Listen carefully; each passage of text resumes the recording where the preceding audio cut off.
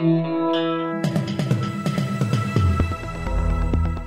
listening to the Batuta Advocate's weekly news wrap on Desert Rock FM 96.5. Welcome back to the Batuta Advocate Weekly Bulletin. Thank you for joining us. We love having you here. You're joined by myself, Clancy Overall, editor of the Batuta Advocate. Of course, in the room with me is Errol Parker, editor at large. How are you, Errol? Good, mate. Just had my booster shot this morning, so looking forward to feeling on top of the world and ready to take on this Omicron, as they're calling it. As someone who got their second jab not even a month ago, I don't know how the fuck you lined up a booster, but... Isn't that how you're supposed to do it? Really turned a corner, though. Well, look, I was prepared to concede that, this new way of living, this vaccinated lifestyle, comes, part and parcel with being welcomed back into society and stuff like that. But at the same time, I wasn't prepared to listen to the advice given to me by Targi, considering...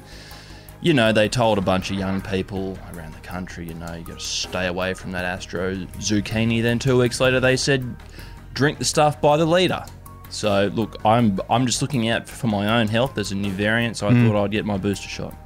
Fair enough. Mm-hmm. Yeah, that's a fair one. They have been flopping around. How are you going, Wendell Hussey? Yeah, really well for this time of the year. Obviously, the steam is starting to run out. But yeah, you're telling me. You're telling me, mate. Yeah, so, another couple of weeks ago, eh? How are you, Clancy? I'm going all right, but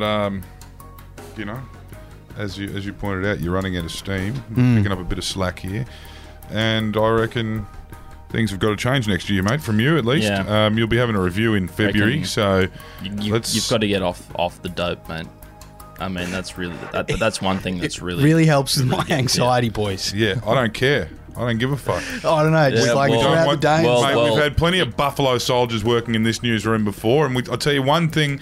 One thing I can't deny is that eventually, this dope will lead you down a path that you can't come back from. You'll be all over the shop. You'll have the fucking Monday morning scaries.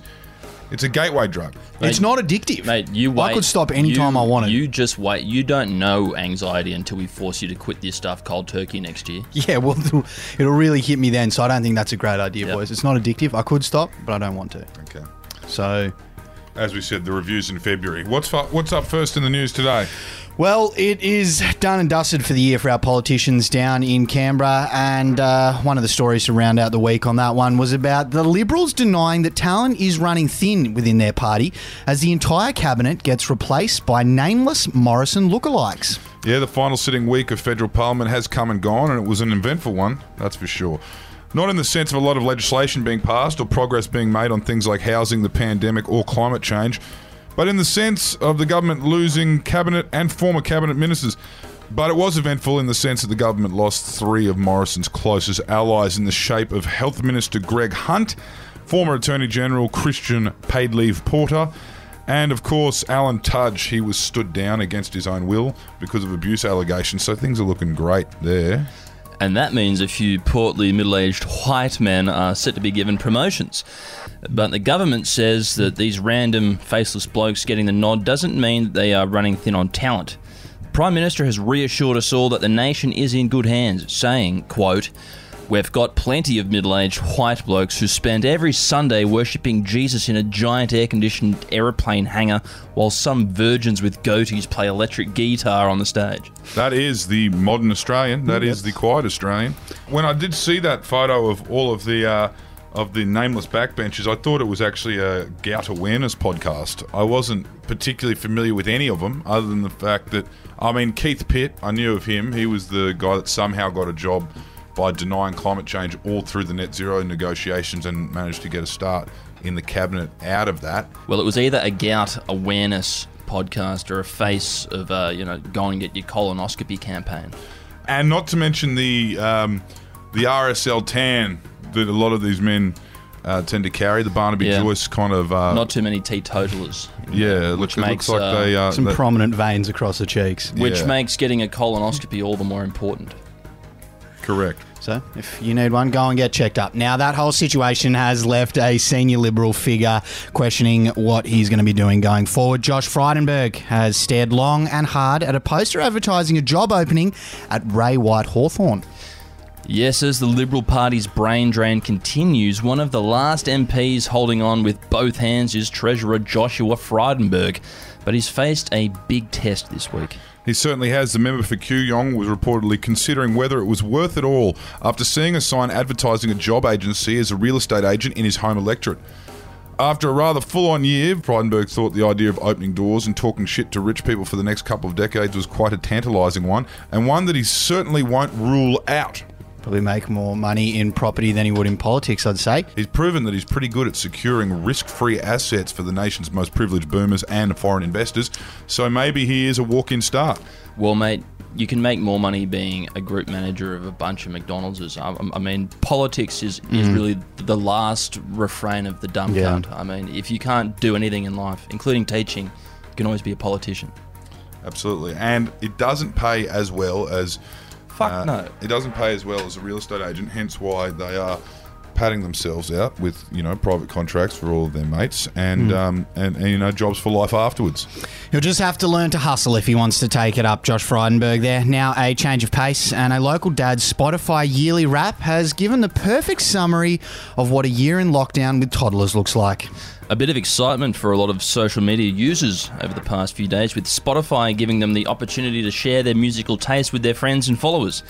However, for one local man, his yearly Wrapped didn't really do it for him. No, Peter Lewisham from The Height said the data on what music he listened to actually reminded him that it was a pretty grim year.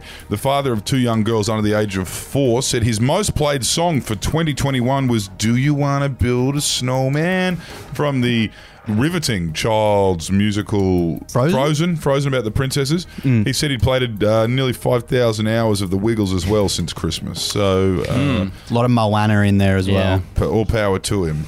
Yeah, you can really tell who the primary caregiver is in your household, Clancy. Yeah, not familiar with... If you don't know these songs. No. My kids listen to Chisel. And you've got 5 under 5, so there you go. Raising them well, Clancy. Now, elsewhere around town, the instructions for a basic card game has caused a local woman to question her intelligence. Yes, it turned into a very frustrating catch-up with friends for French Quarter resident and psychologist Anna Leeds. Heading over to a mate's place for a couple of drinks, the board games eventually came out and everyone decided to get into it. Well, everyone knows psychologists don't know fucking anything anyway. But anyway, for Anna, something just wasn't computing. With few attempted explanations failing to hit the mark, the giggles of her friends slowly turned into a bit of an awkward silence before she pretended like she didn't know what the fuck was going on. Yeah. Said it was a stupid fucking game. Probably not uncommon thing, for a psychologist not to know what the fuck was going on. But anyway, let's just move on to the next story there, Wendell. I think we should, and we'll finish up in the sporting world. He's gone from anti-vax to anti-psychology. Everyone knows the key to resolving mental health issues is awareness. Mm-hmm. Okay? Yep. And healthy self-dosing. Yep. Now, let's finish it up with sports news. The future of the NRL is in jeopardy as Murdoch's journalists have lost access to the players that they treat like shit.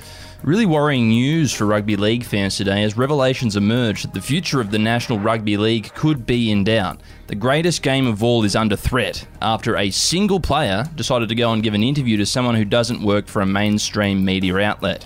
Yes, talking about that Brandon Smith interview with YKTR there, it seemed to generate a few hundred different articles this week, which according to gossip columnists at Fox Sport and the News Corp papers means the entire fabric of the game could unravel. As one of them explained to us, if players don't just handball us scoops, we might have to go out and chase stories instead of writing up club statements, players' texts and police media releases. Or just writing divisive op-eds about players' actions on and off the field. Or leaking sex tapes of 22-year-olds that ruin their lives. Real crossroads for the game. It's going to be a strange year for rugby league journalists next year. I mean, at least one of the 6 dead pigeons inside Buzz Rothfield's head might actually have to reanimate itself and get tapping away on the keyboard again. Something that I doubt will happen. We'll just wait for the Latrell Mitchell rage bait. It will be coming. The All-Stars game kicks us off early next year, so I'm sure they'll find an angle on that one.